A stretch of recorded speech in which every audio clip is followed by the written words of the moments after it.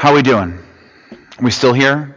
If you need to take a break, that's cool. Feel free to press pause, come back to it later, do whatever you gotta do. That's the beauty of these things. You can kind of listen to it and engage as you want. But today, my friends, something that I've been thinking a bit about, it's been on my mind for almost a week now, so we'll see how this goes. But today I want to talk to you about a few things. I want to talk to you about a story that's in the Bible, cranking it up to 11, the question we must be asking, and then I want to leave you with two questions to take with you. So hopefully that will go all well. Lean into this with me, and let's see where we end up. So a story in the Bible. There's this really ancient and old story, and it's not so much a story about telling facts as it is a story about telling truths. It's a story that's meant to provide meaning and wisdom and help explain why things are the way they are. And this is a story about two brothers. One's name is Cain and one's name is Abel. Maybe you know it. And we're told that the two head off one day to give a sacrifice to God. They want to show God their awe and their gratitude, so they bring things that are valuable to them. They bring things that are important to them, and they give them over to God. So Cain, being a farmer, he brings some fruit, and Abel, being a shepherd, he brings an animal. And now, for whatever reason, we're not really told why, God respects Abel's sacrifice over Cain's. And Cain, feeling hurt, confused, and rejected, feeling jealousy at his brother and anger towards God, he freaks out. He lets his rage overtake him, and he lures his brother into a field, picks up a rock, and murders him. And then a bit later, God goes out for a walk, and he's looking for Cain and Abel, but he sees Cain but not Abel, so he asks him, "Hey, where's your brother?" And Cain answers, "Why would I know? Am I my brother's keeper?" It's a powerful story. It's a story that we've been telling for almost 3,000 years. And whenever we read this story, our job is to ask why. What is it about this story that makes it so enduring? What is this story trying to tell us today? And as I've been thinking about this story, I keep thinking about this thing that happened to me at the grocery store. Now, I might be a bit weird for this. I'm willing to own that. But I legit enjoy going to the grocery store. It's a chore I do not mind doing. I like going to our favorite stores. I like seeing the ingredients and imagining what we can create with them. And during this pandemic, that's not changed. I still enjoy going to the grocery store. And as I've gone out the past few times, I knew it would be different. I knew they'd only let a certain amount of people in at a time. I know there'd be arrows on the ground that everybody ignores. I know that some things wouldn't be in stock. I knew all that. I was prepared for that. But what I wasn't prepared for is what happened to me last week. Last week, I went in there all ready to get some groceries, and it was different on an entirely other level. Something was off. As soon as I walked in, I could feel it. And loud is the only way I can think to describe it. It was like when you put your favorite song on the radio, but you crank it up too loud and the speakers can't handle it. The whole thing was just jarring and off. But the weird thing was, it was actually quiet in there. It wasn't an audible noise, it was a spiritual noise. It was something reverberating in and amongst all the people. And as I was going up and down the aisles, I couldn't figure out what exactly it was.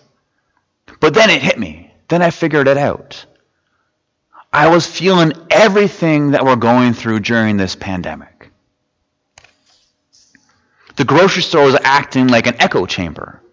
It was amplifying all these feelings this pandemic is causing and cranking them up to 11. I could hear the fear. Who is it? Are they too close? I don't want to get too close to them. Get away from me. Who touched what? I could hear the scarcity. That shelf is bare. There's nothing left. I'm going to starve. I could hear the competition. I need this, it's mine, it's not yours. You don't need that, I do. I mean, no wonder it was different. No wonder it was so loud. Fear, scarcity, competition, those are loud feelings. Anyone know those feelings? I mean, I'm sure we all do. How could we not be feeling them? Whether it's at the grocery store or when we're out for a walk. Those are the feelings this pandemic is bringing up within us. And if we know those feelings, if we felt them rise up within us, we know the place they can take us. And that's why that super old story about Cain and Abel matters. That question Cain asks is the place those feelings draw us into. Am I my brother's keeper? It's no longer an abstract question. It's the most important question. Out of all the questions we're asking right now, when will restrictions be lifted? When is church coming back? What will the new world look like? What about the economy? Am I my brother's keeper? That's the only question we need to be asking. Am I my brother's keeper? Am I my sister's keeper? Are we keepers of one another? It's a question about how we see and relate to each other. It's a question that asks, are we independent and separate from one another? Or are we dependent and connected with one another? Do we see each other as threats and enemies? Or do we see each other as siblings and friends? Do we see others as people to fear and compete with? Or do we see them as people to love and work with? It's a question that asks us, is it about the survival of me and my own, or is it about the flourishing of us and everyone? And in this elevated state of need, fear, security, and safety, this is the question we have to double down on. This is the question we have to be rumbling with. It's the only question we have to be rumbling with. Because the thing is, this simply isn't about survival. If survival is a goal, we're screwed. Fear, scarcity, and competition, they're mutually destructive forces. They're not going to get us anywhere. What this is about is the same thing it's always been about. It's about flourishing. It's about creating a world where everyone has enough and everybody has a place. It's about creating a world where everything is bent towards the flourishing of everything and everyone. That doesn't change in the middle of a pandemic. This is when it actually matters the most. This isn't when we opt out. This is when we step in. And the way we do that, the way we choose flourishing over survival, the way we create that world instead of destroy it, is by saying yes to being keepers of one another. It's by saying yes to human solidarity, yes to dependent, connected, and mutual relationships. It's by choosing to see each other as friends and siblings that we can not only get through this, but we can come out of it better.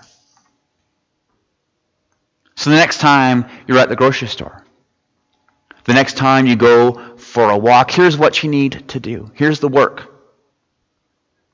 There are two questions you need to ask yourself. What would happen if you didn't listen to the fear, scarcity, and competition, but did the radical, daring, and world-changing thing of choosing to see each other as siblings?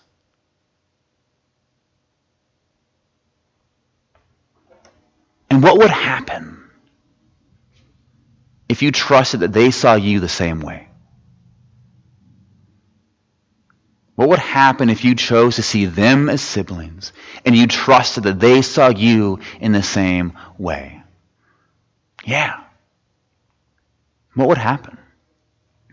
What would happen if we all said yes to being keepers of one another? What kind of world could we create right now? How could we come out of this better than when we went in? So those are the questions for you to rumble with this week. As you head out into the neighborhoods, as you head to work, the grocery stores, for walks, wherever you are, what would happen?